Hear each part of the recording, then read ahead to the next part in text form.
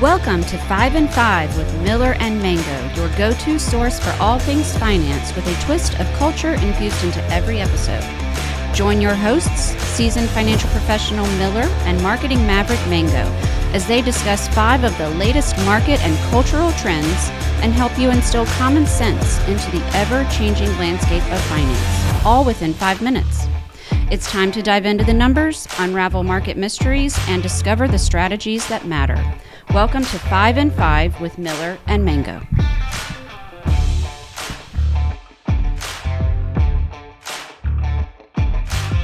Hello and welcome back to 5 and 5 with Miller and Mango. I am your host, Mike Manganello, with my co-host, Miller Hoffman. Good morning, everyone. How are you, Mango? I am fantastic. We are actually recording today. It's a very special day. It's February 29th. It is Leap Day, or part of Leap Year. It doesn't come often, but when it does, we have to celebrate. We do. Happy and here's Leap some Year. quick stats. Leap Year is actually based on the Earth's orbit because days are actually constantly shifting, and the months would shift if we didn't celebrate Leap Year every 4 years. Did you know it's the rarest birthday to have? Only 5 million people have it. Wow. The odds of having that birthday is 1 in 1,461. And they call people leaplings. Those aren't great odds. I would bet against the leaplings. Yes, bet against them. But I thought it would be fun to record on Leap Day. So Totally. Here we are. Totally. Yeah. What's on the docket Let's for dig today? in. Topic 1. Amazon officially joins the Dow Jones, booting out Walgreens. First, I'm actually shocked Amazon was not on the Dow Jones already. But what does that actually mean for the Dow Jones moving forward with Amazon joining it?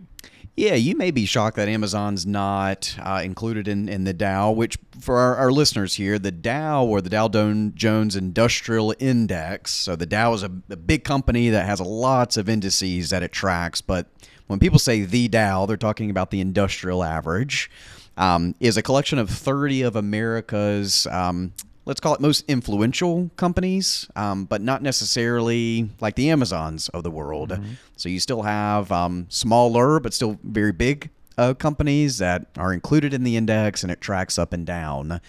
So I think Amazon getting included here is interesting, and here's a fact for you. Okay.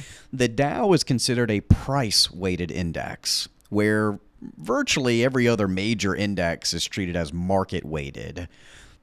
What that essentially means is the Dow is contingent really on the price of a company, not necessarily the size. Okay. So, for example, United Health Group is the highest share price in the Dow right now, but it's the 11th largest U.S. company.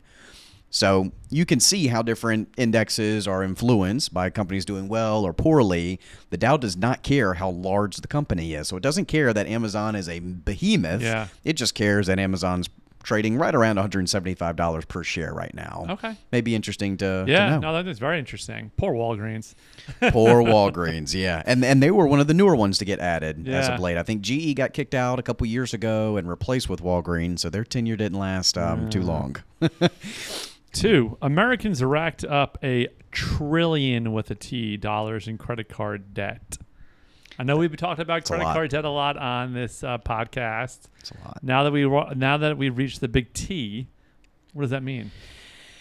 I think it means debt is becoming more and more acceptable, Yeah. especially in the American lifestyle, where it's buy everything on credit. Yeah. We'll figure out how to pay for it later. The article made an interesting point, though. We are still, relatively speaking, below the peak point, rather, that we were right before 2008. Okay. So, of course, dollar-wise, we're much higher. We're in the trillion-dollar ballpark, but relatively speaking, we're still below that point.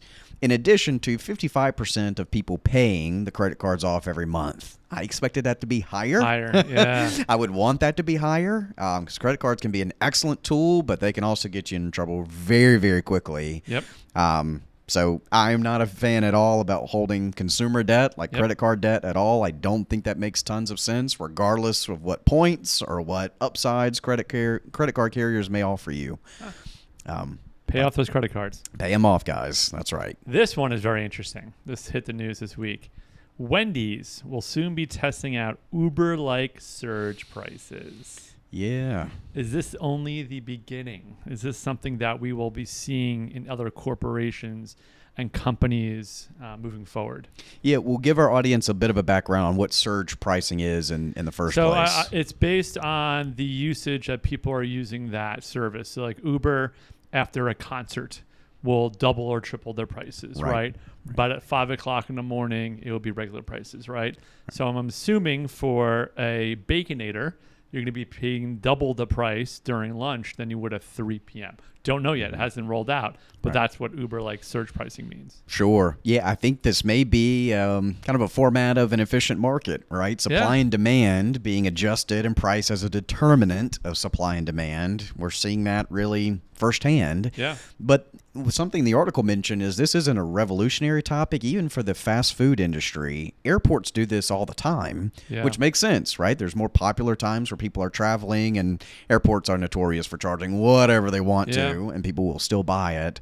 I think it'll be interesting to see how Main Street actually takes it. The random, Wendy's on the corner here in Raleigh, North Carolina. How are people going to take that if considering the substitutes right around there? McDonald's, Burger King, Taco Bell, whatever. Yeah. I know the golf industry has been doing this for a while for golf courses as well, based on times and how often people play. So we'll see how Wendy's. Go get the Baconator off times. That's all I recommend. That's right. Buy it before it doubles in price. Buy low and eat high. So as I mentioned in the beginning, we are about to hit March. So around March Madness is right around the block. Early spring, we got college basketball, we got St. Patrick's Day, Easter, baseball, spring training. What I ask you is, what's your favorite month? I think a lot of people would potentially say March or April, the beginning of spring. I have my favorite month. How about you, Miller? I think March and April is a beautiful time of the year. You have some still cold days, but you can certainly tell that the temperature is getting higher and higher, which I love a good springtime. But I am a bigger fall fan. So I think October and like September starting up college football and getting sweatshirts out and jeans. I think that's my favorite time of the year is fall. But March puts together a pretty good resume for being in there too. Maybe it's recency bias, or since we're going to be right there really soon. But for the reasons you mentioned, March is a pretty good month. How about yourself? I tend to agree. I think October has always been my favorite month with the weather changing and the football and college sports and stuff like that. I would have to say actually April if I were to pick, because of the Masters. Masters is one of those sports and one of those events that is high, or if not the highest events for me, and I feel like it always hits in April. So it does always hit in April. So I want to throw in a quick financial tip. Since after March Madness, there's a pretty big fall off in the broader sports world. I mean, you got baseball and some, more obscure sports. I cancel my streaming subscriptions from really March to late summer when college football is starting to get cranked up. So I save a lot of money. I just find that I don't use YouTube TV as my provider of choice. It's very easy to pause. It's very easy to turn back on. And it could save you easily a couple $100. Look at that with financial tip from Miller. That's right. Coming out of left field a little bit. All right. The last segment, explain to me like a fourth grader. What is a hedge fund? Oh, what a big topic. Oh, yeah. Hedge fund. Yeah, is one of these big kind of broad terms that fascinates a lot of people. There's a lot of movies, a lot of famous characters, people who run hedge funds. You have that idea of kind of the Gordon Geckos of the world, come to mind. But a hedge fund typically is an investment shop that employs some pretty complex strategies in order to try to beat whatever market that it's trying to track or trying to ultimately beat.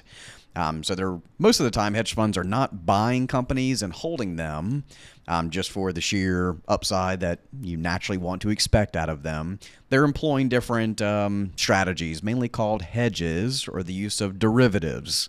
What that means on a fourth grade level is even if you're holding Apple stock, let's say, derivatives allow you to bet against Apple, therefore hedging your bets. So even if Apple does really well, great. You may still win at the end of the day, but if Apple did decide to do poorly, your hedge or a derivative, a put option specifically that you can buy, you're betting against the price of Apple. So there's a myriad of ways to do it, lots of complex strategies, but just because it's complex does not mean it's worth it. Yeah. Hedge funds historically have really struggled to just even keep up with broad-based American markets. So while flashy and sexy, that doesn't mean certainly it's in your financial best interest or something you should consider adding to your portfolio. What would be the movie that's based on it? Would the Big Short be based on that, or is there anything else that our listeners could watch? Because you mentioned, I mean, Wolf of Wall Street type of stuff, or it's kind of all in the same atmosphere. Yeah, I okay. think Billions. The show through HBO, I think is Showtime. Yeah, Showtime. Excuse me, does a good job. It's based on a hedge fund. Oh, got it. You kind of have imagine, all the trading floors, and they're buying now and they're selling now, and they're doing. Obviously, Billions adds its artistic spin to it. Do you know who wishes there were billions?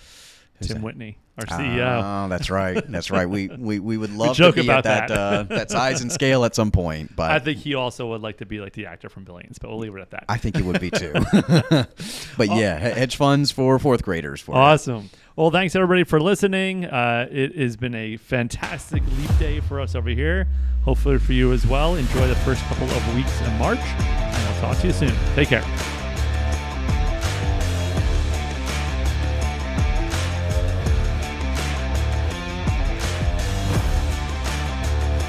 TradeWinds LLC is an investment advisory firm that is registered with the Securities Exchange Commission.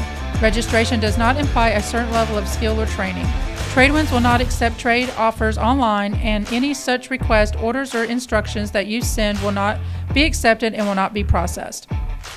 This presentation has been provided for informational purposes only and is not intended as legal, tax, or investment advice or a recommendation of any particular security or strategy.